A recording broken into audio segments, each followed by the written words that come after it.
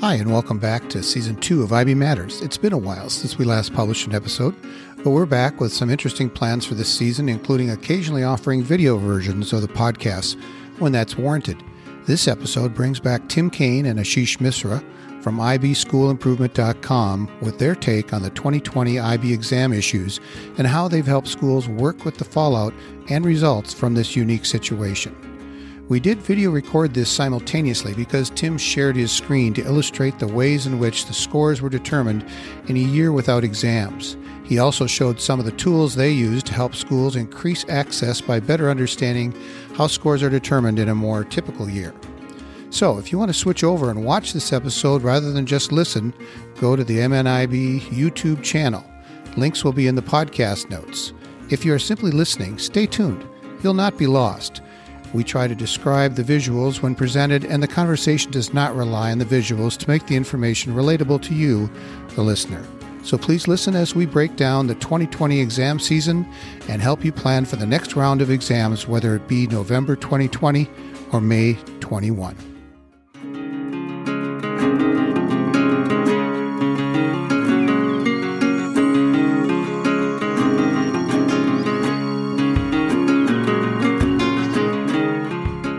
Welcome to IB Matters, a podcast for those who currently teach, lead, attend, or are interested in International Baccalaureate IB schools.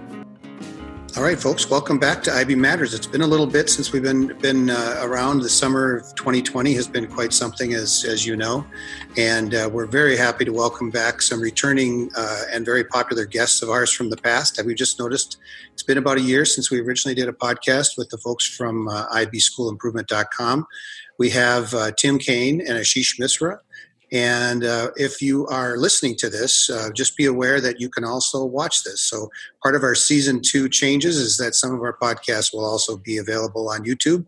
And we'll be sharing some more details about how to do that in the podcast notes and also at the end of this podcast. So welcome, guys. And I'm looking forward to the conversation about what you do with IB School Improvement, and also with the changes that happened this year with the extraordinary events of the spring May exams. Hey, John, thank you so much for having us. It's, again, a real honor to be here. We had such a great time about a year ago, and very thankful to be here today. Yeah, John, thank you for having us. This is super. We look forward to talking to you. Great. Well, why don't you tell us a little bit about, remind the folks who maybe didn't hear our podcast a year ago, which of course they can find on our website. But if they haven't heard it, why don't you tell them a little bit about who you guys are and what you do with ibschoolimprove.com?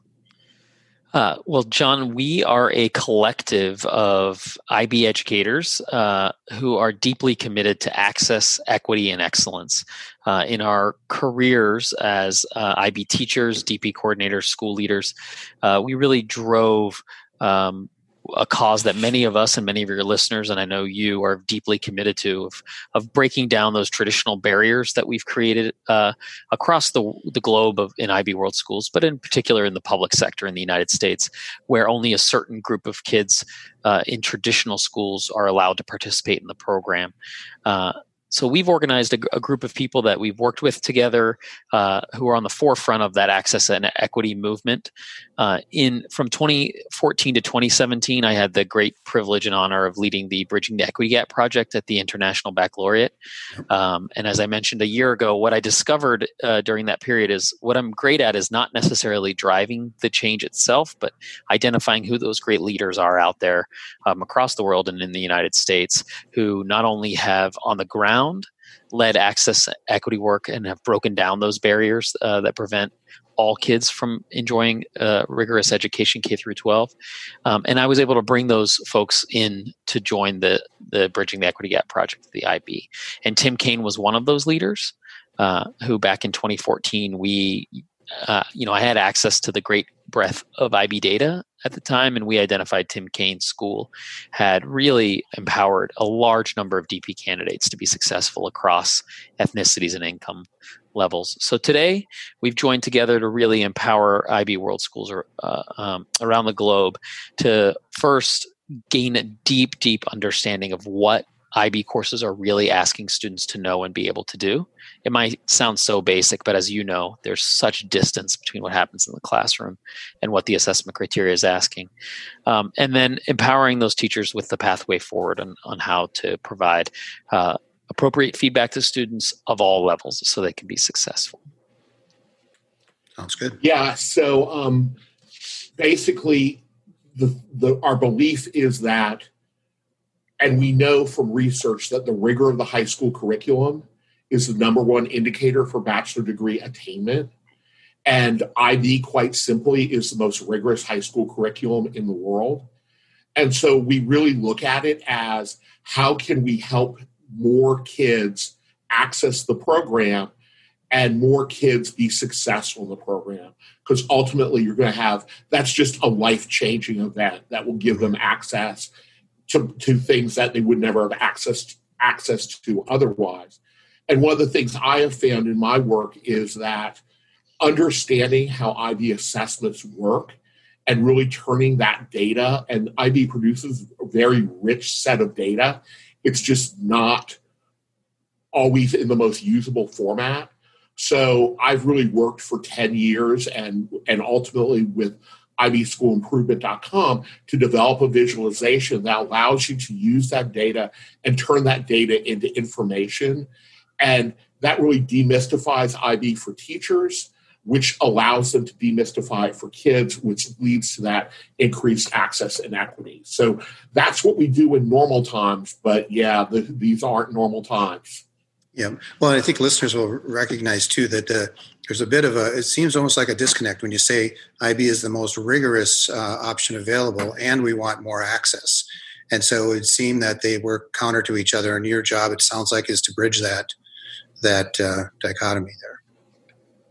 Absolutely. And across all the services we provide to schools, the data visualization, leadership coaching around using information to drive change, and then professional development, there's really 4 simple things we're trying to do with schools. And that's ensure that teachers and leaders are empowered to provide student feedback that's accurate and consistent, and so that all kids are getting information about how they can improve their skill set from where they come when they enter the course, regardless of where that is. And in the diploma program, that means, as you know, unlocking what is often the black box, this mystery of what IB assessment results are really indicating. And then, of course, what that assessment criteria is really asking students to know and be able to do. Again, I know it sounds so simple, but everyone in the IB community knows how complex that is. And then ensuring that teachers develop a classroom assessment model that gives students, and this is the key point to that you just made, that gives students the time and space to really develop those skills over time. And I think it's a messaging that you need to do from before the students are in the program. In fact, there's a conversation getting started, pretty strong conversation happening here in Minnesota. And as listeners probably recognize, that this is where George Floyd was killed, about 2 miles from where I stand right now. And our local, IB leaders have always been very on the forefront of social justice issues and things. And they are literally right now having a conversation about, is IB too elite? Is IB the wrong thing for messaging for kids? Are we denying them access because we put a program in place in their schools that they don't typically do well in, or they don't typically think that they can do well in?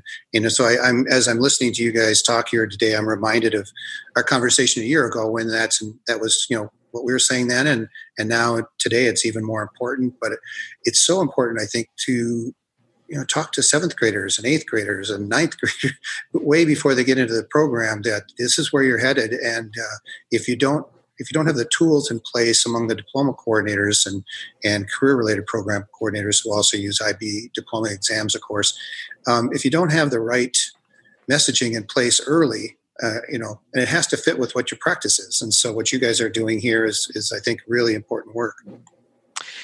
John, I think you're absolutely spot on around communicating that messaging. And with everything going on, I've been considering lately there needs to be a movement to start educating parents at the kindergarten level about how their children can be either empowered intellectually for success in the future or denied those opportunities moving forward. And I wonder, this is another podcast for another time, but I wonder who's leading that effort and how we can further empower parents to make those decisions. Yeah, and I think that's, with the conversation, probably, this conversation that's just begun making the circuit here in Minnesota IB schools is something I'm sure will manifest itself in something that we can talk about. And this would be, like I said, one of the tools. So, that messaging from way early, we heard, we hear parents that want to be in an exclusive thing when in fact, you guys are showing that it's not really, doesn't need to be exclusive. Well, and I think that's kind of at the core of this is, I think there's kind of like this mindset that is not necessarily that we haven't really rigorously thought about, that says IB is this exclusive thing. And I work at a school that one of the things that we worked on, and it was really kind of like a 5-year endeavor, was this idea that IB for all, that every one of our students should take one or more IB classes. And the reason for that is the skills that you're being taught in those classes are the skills that are preparing you for where these kids are going. Mm-hmm. And they're skills that are preparing you for life. And so why would we want to exclude that? I've been in this trade for a long time. And I remember back years ago sitting on a GT screening committee, a gifted and talented screening committee. And I kind of look back upon that and go, why would you do that? Why would you try to create barriers for students to access this when we know this is so valuable and so good? And I think one of kind of the mindsets that exist is more kids kind of has a negative effect on the program. And I think what you have to kind of break that mindset is, no, more kids, it's just better for more kids and really has a positive effect. And that's really kind of the work we're focusing on. Yeah, that's great. Well, let's go ahead and get into the conversation. As we've kind of set the table here, you guys work with the data and help with presenting the data so that you understand the what has happened and what could happen in a different way of teaching things and so on. So obviously this year, any of our listeners who are aware of IB are aware that the regular sit-down exams were canceled in May. And there are changes coming up for 2021, November and May of 20 and 21. So what changed for you guys? And, kind of maybe break it down for us. What happened? What's the breakdown? And then how has it affected your work? Well, I think let's talk a little bit about what happened, because I think a lot happened and we did not. It happened so fast, we did not kind of know kind of what happened. So let's take a moment and kind of talk through that. Sure. Kind of what happened thing, because it kind of comes in parts. Sure. And let me just mention to the listeners here, this is the point where we do have a screen share going on. So if you want to catch this on YouTube or in a slide deck that we may be able to link, go ahead and you can switch over and do that while you're listening even. So, all right. Okay. So what we do know is in March of 2020, IB canceled the exams for May, and basically in its place put in a different kind of way of awarding scores. The first thing they did was, rather than engaging in the internal assessment moderation process where we send in a sampling, they asked for all of our internal assessments. Right. And they rescored all of our internal assessments. Our internal school marks were not used. An examiner rescored your internal assessment. And I think in the end, that may be the one benefit that may have come out of all this, because I think there's a learning opportunity for us there. Yeah. Number two, we submitted our predicted grades as normal, and basically that was the exam. So that was the data we submitted, and then we kind of waited to see what the results were. On July 5th, IB released their scores, and basically those scores were based on 3 factors. What was the internal assessment score? What was the predicted grade? And then they use this thing called school context scaling. And that school context scaling factor, and I quoted it out of the document that IB published on the 15th of July in the slide. I'm not going to read it. But basically what it said was, we are going to look at your history of predicting grades and the history of your performance on the internal assessment vis-a-vis exam scores, and we're going to apply a scaling factor to that. So basically the way it worked, and I'm just going to go through this, is it took the way the grade boundaries look this year are dramatically different than they looked before. There is simply one boundary for your internal assessment and one boundary for the subject.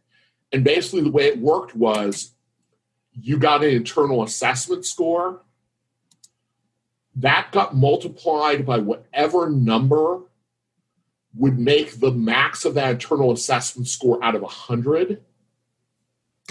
So then you were applied a scaling factor based on that combination of internal assessment score and predicted grade. That scaling factor multiplied that out of 100 number.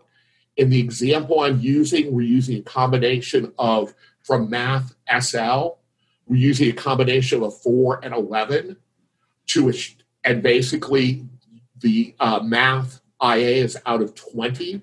So that 11 gets multiplied by 55. It gets scaled by a factor based upon your school and your subject. In this case, a 0.6727, that equals a 37, and that was a 3. Now, we need to talk about that school context scaling factor, because let's drive down the road to a different school. Let's go to school B. That same combination of numbers, a 4 and 11, but the scaling factor at school B was a 0.9818. That makes it a 54, and that's a 5. Now, in that case, the school context scaling had to do with performance of the school and the students in past years. Is that kind of what I'm right? Correct. And so that's the part that certainly was very controversial, because the current student was being affected by the performance of past students, not their own performance. And had they gone to a different school with the same score, they would have, in your example, had 2-point higher grade, which is the difference between passing and possibly getting college credit. Correct. Yep. Correct. And very simply, what our statistical model seems to, and we do not know the algorithm, but we can tell you how the algorithm affects students. And basically, our model indicates that scaling factor had to do with your history of predicting grades. In the example I just used, school A had a history of dramatically over-predicting grades. Therefore, their predicted grades were devalued. The scaling factor was much lower, having a negative effect on their students. School B, there was a much better history of predicting grades, meaning that IB valued their predicted grades much more, and therefore that led to a better scaling factor, which had a more positive effect. Can I just ask a question related to predicted grades and the fact that this was controversial, and understand that why it was. In the U.S., we do not use predicted grades much. Colleges don't really rely on them, but in other parts of the world, and including Canada, my understanding is that predicted grades are kind of a big deal. And they're often used to admit students before they take their exams, or offer places, or sometimes even scholarships because of that. Don't colleges and international colleges and universities, don't they have a version of this for themselves? In other words, if they have a school that they have a history with, that they know those predicted grades don't actually turn out to be very accurate, do they do something with their own version of this? I might be throwing you a curve here, but this is what I remember hearing, is that colleges did this a little bit too. As I understand it, and we've worked with several international schools, and Ashish might be able to speak to it more. What happens is those predicted grades are advisory, but then the exam grade is what makes your admission contingent. And so what happened was, when these scores were released in July, particularly at the international schools, many students would have been denied admission because their exam scores were significantly different than what their predicted grade was based upon that model. Ashish, you want to say anything about that?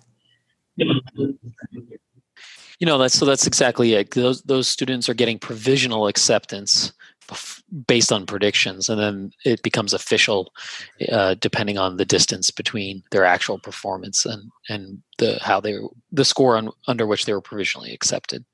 Thus, all of the controversy that was covered pretty substantially by newspapers across the world after scores came out in July. Okay, so as a result of that controversy, there was a communication by the Director General of IB on August 17th.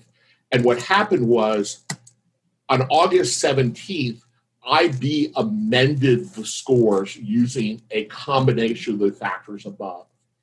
And, she made a very clear point that IB learned from the review process of the results released in July, and they actually changed students' scores. So basically what happened was no scores were lowered. So no matter what happened on August 17th, if either of the things I'm about to describe would have lowered a student's scores, it didn't happen. So basically the first scenario was that if the predicted grade was within 1 mark plus or minus the internal assessment mark, IB gave the student the internal assessment mark. And so the way that worked is, and this is an example from history, a student earned a 13 on the internal assessment. Based on the grade boundary, that's a 5. If the student was predicted at a 4, they got the 5. If a student was predicted at a 5, they got the 5. If the student was predicted at a 6, they got the 6. So I think like the one kind of really crystal clear lesson that comes out of May 2020 is the value of the internal assessment. It is important in normal times, but in the time of COVID, it is super important. Let me just clarify. The last thing you said is that if they had a predicted 6 but had a 5 internal assessment, they got a 6, or did they get a 5? The circle. They got a 5. 5. Okay. The internal assessment becomes governing if you're within 1 mark of your predicted grade. Yeah, and that's what the graphic showed. I just want to make sure listeners heard that correctly. So it is a 5, whether the predicted is a 4, 5, or 6. If the internal assessment was a 5, they got a 5. That's because they were within 1. Right. And then that takes care of the vast majority of students in the world. If you look at it, I think the number's like 70% of the students who get a internal assessment score within 1 mark plus or minus of their exam score. So scenario 2 was what happened if the predicted grade was more than 1 mark off. And at that point, they go back to the formula I described at first. So this is a student whose predicted grade was more than 1 mark off. And so in this case, the student earns a 5 on the internal assessment. That is equal to a 2, but the student was predicted at a 4. And you think about that, that's a dramatic difference between earning an internal assessment score of a 2 and being predicted at a 4. At that case, we go back and do the math. The school context scaling is going to be applied. We're going to multiply that 5 by 4. That's going to lead to a 20. That 20 gets multiplied by a school context scaling factor of 1.8. That becomes a 36. And within the grade boundaries, that's a 4. Yep. And again, for the folks that are listening and not watching, it's laid out on the screen here. The reason this one was multiplied by 4 is because the possible internal assessment was 25. So to get to 100, it had to be multiplied by 4. where the previous example, the top was 20 and was multiplied by 5. So, yeah, so this makes sense. But in terms of what they chose to do, and did this end up satisfying folks? The outcome, I believe, has been very, very positive to this. I think both in the explanation from IB and the result, and I think it's gone a long way to kind of help people understand it, because that school context scaling factor was not readily available. You couldn't see it in the IB data. You had to actually derive it yourself, which is one of the things that led to a lot of the angst around exam scores, because they kind of go, well, I predicted the kid at this. This is their IA score. Why is this their exam score? And that really kind of caused the consternation. So this becomes much more clear, because for the majority of the students, what they got was what they got on their internal assessment. Okay, so thinking about what as a former DP coordinator myself, this strikes me. Not that we hope this ever happens again, or it's some version of this will probably happen this year. But the importance of predicted grades was not very much in Minnesota, because we didn't have that many kids, at least in my school, going internationally, and the accuracy of an individual teacher's predicted grades was not, there was no real teeth in it. But this appears to me that maybe as a coordinator, I might go back and ask teachers to be a little more serious, and to also, have some real thinking behind the predicted grade. It's not just quick throw a number down because that kid is about here. Is that true? I think that is exactly one of the lessons, because I think there are really two lessons that come out of May 2020.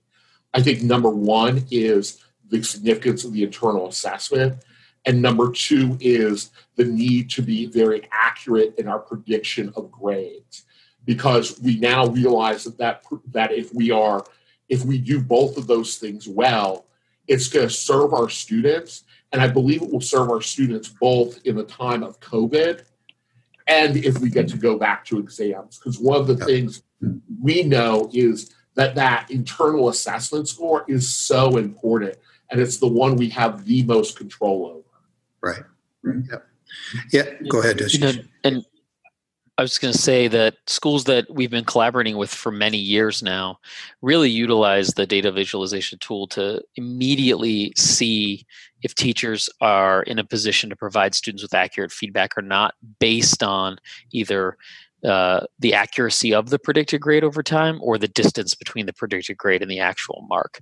So schools like Tim's school, and then again schools that we collaborated with, end up using it as a really outstanding tool to evaluate where we are in our assessment practice in the classroom. Yeah. Sorry about that.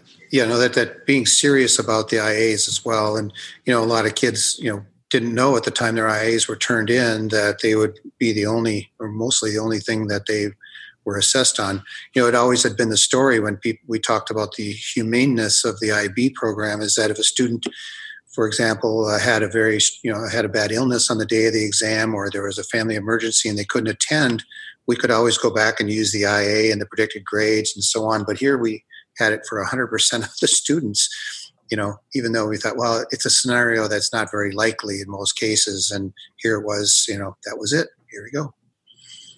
Well, and I think, and what Ashish brought up is, if you, and I on the screen now is a shot of our visualization, but there are kind of two kind of touchstones that I believe what happened in May of 2020 kind of reinforced is, number one, how clearly are you applying that rubric for the internal assessment? And I think this goes back to both before moderation and what happened in May of 2020. Because, again, those IA scores were so important. But number two is, what has been your history of predicting grades? We come up with a number that's called variance for the predicted grade. And basically, it's telling you, are you over-predicting or under-predicting, and by how much? And we like to see you kind of within 0.5 of the predicted grade, 0.5 plus or minus variance of the predicted grade. Yep. And what we have seen is, from the schools that we have worked with, that if you're kind of within that statistical framework, that school context scaling factor is going to have generally positive effects for you. And if you fall outside that area, it's generally going to probably have some negative effects for you. Interesting. Yeah. And that's, that'd be a message I would certainly share with any DP coordinator or CP coordinator listening. And I'll definitely be sharing this with the Minnesota folks because it's a big deal being accurate. You can see in your example, that first example, how important the scaling factor would have been. And again, lesson learned, maybe that's not going to be a key factor that's coming up, but it definitely, it's not only, if it's not a factor in creating these exam scores, it's a factor in your schools and your teachers understanding what they're supposed to be doing. Correct. So I want to go back to one thing I said in the beginning is there's I don't think anything good that's come out of COVID-19, but if there is anything that can help us get through COVID-19 is IB rescored all of our internal assessments. And what you can do is do a category 2A inquiry upon result and bring all those scored internal assessments back to your school for a very modest fee. And what you get in those internal assessments when they come back is you get to see how IB applied the rubric. There's also an off-page comment that describes why they awarded it, what they did based upon the rubric, and you get to see those examiners' comments. And for people that have been troubled by the moderation process in the past, that idea of going and seeing all of your scored internal assessments and being able to compare them to how you scored them, I think is a unique opportunity that we're only going to get while this is going on. Ashish, you mentioned before we started recording about how, and this made logical sense to me, that your skill set as a team would maybe not be very necessary since there were no rich data sets from exams. Was this the area where you found yourself helping people with their IA analysis?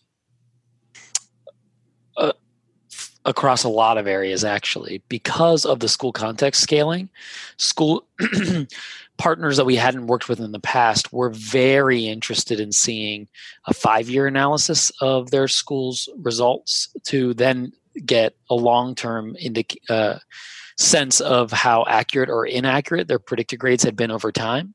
So to see why, especially schools that had a significant shift from their students' actual performance with their grades before the August 17th change. So that was the first thing. Second, of course, looking at the IA, I mean, one of the things that our tool does is it shows gives a really strong sense of how the IAs were moderated. And in 2020, you wouldn't see that, but for previous years, it can be of value. And then the tool also provides schools with a detailed explanation of or visualization of their school context scaling. So exactly what happened to each individual student, which schools were very eager to get in July 2020 to really gain that understanding, especially so they could explain to teachers in the building exactly what happened and why it happened, and then explain to parents what happened. And what those of you looking at this, what you're seeing on the screen now is that description. Tim, I don't know if you want to describe that. Well, if I could give kind of two examples. This is an example from history. And what you see up here is this dotted line here shows you the average school context scaling for that subject. In this case, the scaling was a 0.9506. And basically, the closer you are to 1, the like 1.000, the better it's going to be for your students. I think I said that earlier. Yeah. So in this case, it had school context scaling had a very positive effect on this subject. What I want to do is give another example. I'm going to go over here to Geography SL. And if you look at it, their average context was a 0.7559, which means basically on average, students only retained about 75% of the mark from their IA, which means the context had a very negative effect upon their outcomes. Now, again, this was slightly changed in August when they made the revision, but still, I think this gives you a numerical indication of your alignment with IB and how well you are applying those predicted grades. Because I think the second lesson that comes out of this is we've got to be awarding those predicted grades in a very, very data-bound fashion so that those predicted grades are as accurate as possible, because that's going to have an effect upon our students. Yep. Yeah, because this factor comes into play if you had more than two or more difference between the IA and the predicted grade. Exactly. Yeah. So I don't know if you guys are ready to kind of move on to what happens next. What are we going to do? How are we looking at this November and May sessions coming up? Is it time to kind of move on to what you're thinking there? Yeah, absolutely. And this has been you mentioned, what's the work we've been doing with schools. As you said, our team was sitting down in March thinking that, because of the cancellation of exams, our services are going to be, not that effective or needed this year to support schools. And quite the opposite's been true. Again, because of how confusing results were. And then to the next part, teams realizing, based on seeing what happened with their students, based on seeing how either for a lot of schools, the inaccuracy of their predictions impacted their students, they're really driven for change. And then I'd even say much more so than that, we're all functioning in a very different educational environment. We have far more time constraints than we've ever had before. And those time constraints were already so significant. So schools are really eager to figure out ways they can logically make decisions about what to stop doing in terms of scope, sequence, curriculum, and assessment, what to really begin to focus on with students, and then how to scaffold the curriculum in preparation for what is, just to be frank, a challenging school year for all of us. And so that's been the primary in the PD we've led now, the webinars we've led now with over 500 educators around the world. That's been the primary focus of what we've been working towards, and to help empower teachers, school leaders to guide teams to be able to do that. Cool. And are you prepared to tell our listeners what those are, or at least some of them? Well, I think if you look at this first, what we know right now, kind of about November, and I think we can kind of look at it as a model for what might happen in May, is if a school is meeting in some version of face-to-face, they can give the exams seated as normal. If the school is meeting virtually, they do not have to give the exam, so some version of what we described earlier will happen. So I think the takeaways from that are, we don't know what the future's going to bring. We don't know how COVID's going to play out. So I think the two things that we know three things. Number one, we know those internal assessments are going to be valuable no matter what. Mm-hmm. Number two, we know those predicted grades are going to be extremely important. Number three, in August, IB released a document that basically are the modifications for May 2021 if the students sit for those exams. And in those modifications, some components were removed, some components were modified. So they basically gave us, some way, as Ashish discussed, to engage in curriculum reduction. So I really think kind of like, regardless of, it is such a crazy time. We just don't know what the future holds, but we can kind of cling to those kind of three things as being extremely important. The internal assessment, how do you predict grades more accurately? And then looking at those curriculum modifications and what can you stop doing. I think those three things can help teachers a lot in these really, really strange times. Well, it's interesting, you talk about the modifications. One of the things that I'm hearing, and both in the Minnesota kind of communication circle and also as I watch some of the Facebook pages centered on IB educators of various subjects, is that while the exams may not include things, for example, the reading list in literature is still supposed to be as substantial as it always was, but the exam itself won't include some things that so people were like naturally thinking, well, I can just now drop 2 texts, but they're not supposed to. And I think those are difficult decisions. I think it's because what we know is, and where I live, we're going back virtually, and we're, if you look at it just based upon like how it works, we're losing probably about a third of our seat time with students. And there's just no way that you can do everything right in this environment. I think you just have to make smart choices. And I think the way to make smart choices is to go back and kind of look at your data and kind of see kind of what lessons that you can learn. Because one of the things, and I'll go back to this, is, valuing that internal assessment is going to bear benefit for you. Now, does that mean that in valuing that internal assessment, you might focus less on one of your components? I think so be it.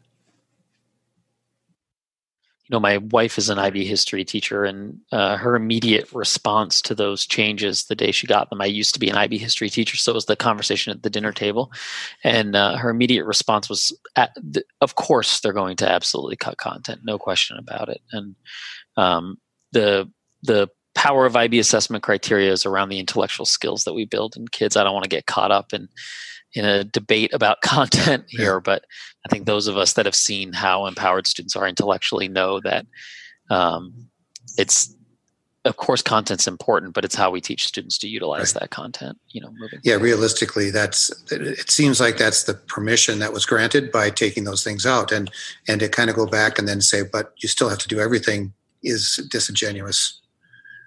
And a little bit too, if I recall our conversation a year ago, that's part of what you guys do with your group does is empower teachers to decide on what's most important to teach, so that they're not getting kids, for access, a student that's bogged down on details that'll never be recorded again. Like I said, it's the habits of mind that you're trying to develop, and you can do that with students with all backgrounds. I believe completely, and I believe one of the things is, and I think it's why looking at the data is so important, and why kind of understanding how a student gets a score. Because I think in sometimes, particularly like when teachers look at those curriculum guides, they are very large and very detailed, and they go, I have to do all of this, and I have to do all this at a very high level. And that is not actually true. If you look at how kids earn scores, to get a 7, you do not have to get a 7 on paper 1, paper 2, paper 3 in your internal assessment. That's not the way it works. That you can get, what would be the equivalent of a 7, and then get a 6, and a 6 and a 6, and it might work out to a 7. And so I think understanding how those components fit together is very liberating for teachers, because I think it allows them to kind of focus their efforts. And it also allows you to build what is in essence a richer class that is rigorous, but rigorous around the right things. In this morning's webinar, we had a new teacher on the webinar asking, okay, tell me the one thing that I need to focus on this year to be successful. And I wrote dramatically, assessment criteria, assessment criteria, assessment criteria. Build your entire course, your daily lessons around how you're going to develop those skills in a scaffold way. And if you do that, your kids are going to be highly successful. Is there some things you guys have figured out or hoping will be the way forward when it comes to distance learning in these things? Are there some skills that you're seeing or people are practicing yet? Great question. Folks have been so worried around academic honesty, around assessments, and I think this is going to drive everyone to really improve the kind of assessments that they're building that really require students to practice those intellectual skills around that concern. And Tim has a great vision for that, so I will pass. I really think when you get to the idea of virtual assessment, and that is a very tough nut to crack, but I think when you get to the idea that goes, our assessment model kind of in the past was based on the idea that we could put kids in a room and cut them off from the outside world and give them these assessments. And really we can't do that now.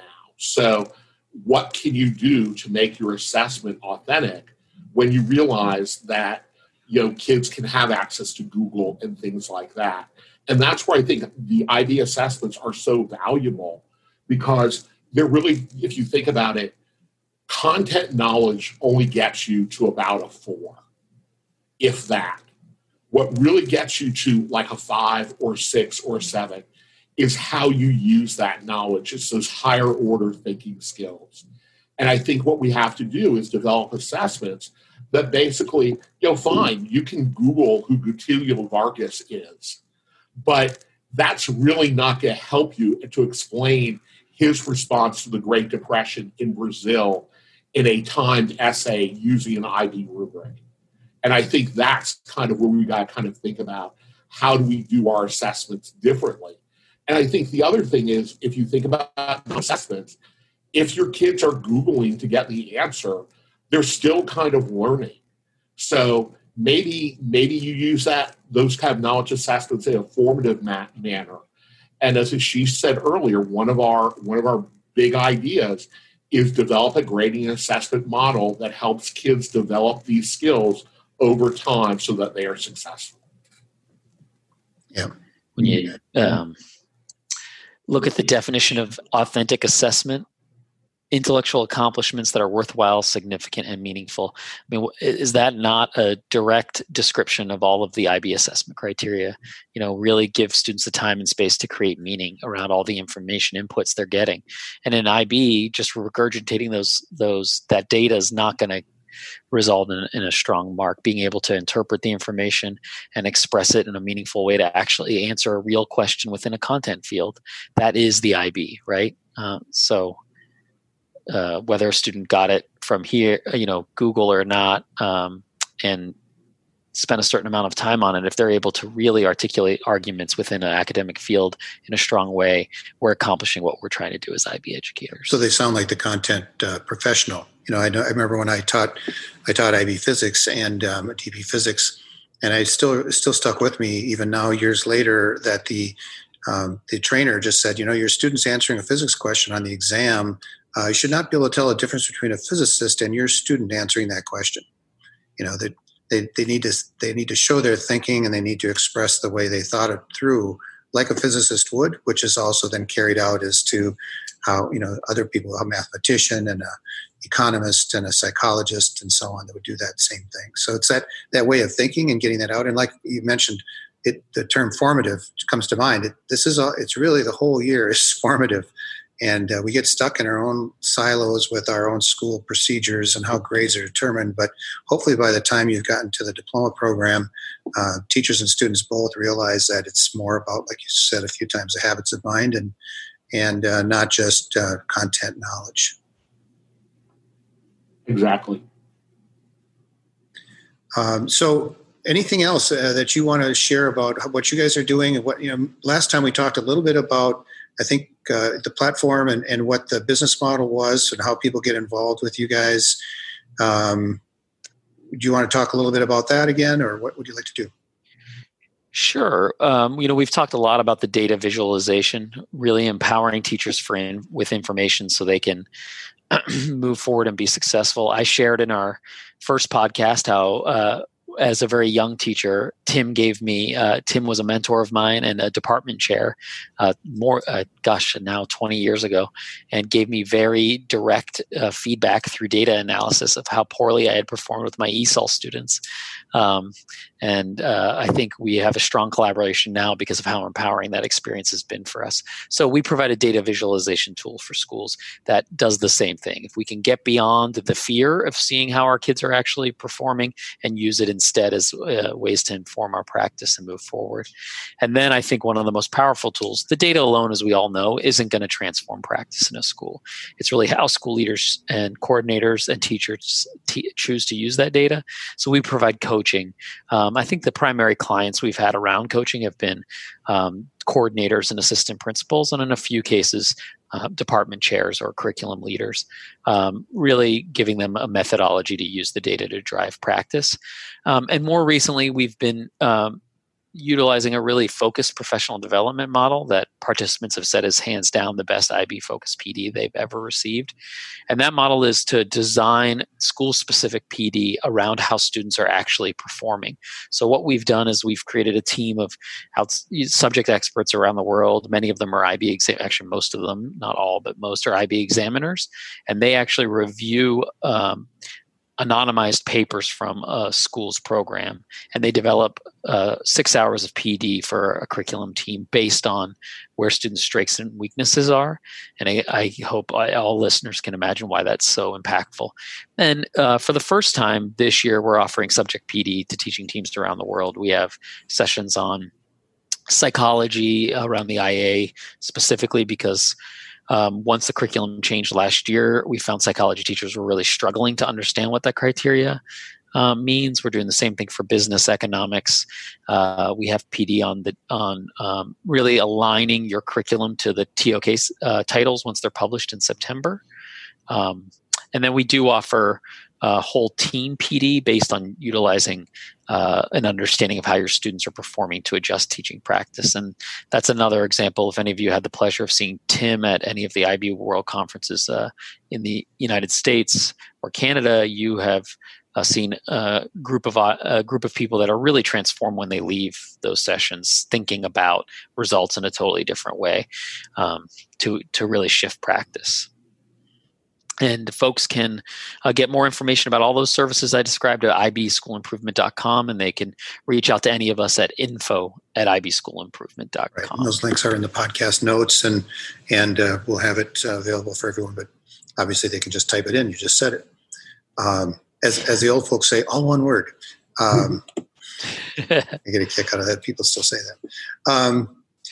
Let's see. Well, anything else? I said this last time, but I love data, and I did a version of this in very simple ways when I discovered pivot tables and started sharing with my local Minnesota coordinators that we did this. It was, it's like once you know how to do some of this stuff and recognize it, you seem like a genius, and you guys, of course, seem like geniuses to me. But this just knowing data and having information in front of you presented in a way that you can understand it rather than just a data table with just numbers all over the place. It's transformative, and obviously, at bottom line, it helps the students in the end. I mean, that's what this is all about. The last thing I'll say is I mentioned at the beginning when I worked at the IB, I realized my strength was, finding the right people. But what we're also trying to, outside of the services we provide, we're also trying to build a community and connect the folks who are really doing this work. I've always been so impressed with the folks on the ground in Minnesota, specifically in the Minneapolis, St. Paul area, really leading access and equity work. So I invite, even if you're not interested in our, partnering around our services, please reach out if you're leading this cause and this charge and have something meaningful to say about it. Again, info@ibschoolimprovement.com. That'd be great. Yeah. And John, we said at the beginning, but I'll say it again, you've been at the forefront of that work, and creating this podcast has been part of that, and we just are really grateful for everything you've done. I appreciate that. Thank you. And I do think, as I said in the beginning here, that the conversation that I'm aware of happening in Minnesota about equity and access, I'm going to make sure that they have a chance to invite you guys to a conversation, because I know it's not just a conversation. It's gonna bear fruit, and we in Minnesota have a special interest in ensuring that conversation doesn't die down. It's Very, very important. It always has been, but it's magnified in these times. So I appreciate what you guys are doing. Thank All you. right. Well, anything else for the good of the order, folks? Otherwise, we can wrap it up. We're good. Thank you very All much. right. Thanks again, Well, John. thank you again for your time, and I appreciate your coming out. Remember, this episode is also available on YouTube, so you can see everything Tim and Ashish were talking about. The data visualizations are clear and very illuminating. Check them out and other information using the links in our podcast notes. Now that we have over 50 IB Matters episodes covering a range of topics, you can use our podcast webpage, which is organized by program and by topic. The link to the website is in our podcast notes as well. Also, we want to call your attention to the official IB organization podcast called IB Voices. Each episode is interesting and has practical information to share from experts across the IB continuum. Please find all our episodes wherever you get your podcasts and click subscribe so you don't miss any future programs. Follow us on Twitter at MattersIB. Also help us spread the word about IB by liking, sharing, and reviewing the IB Matters links in your own feeds and social networks. In just over a year, we've been heard in over 135 countries, a testament to the global reach of the IB.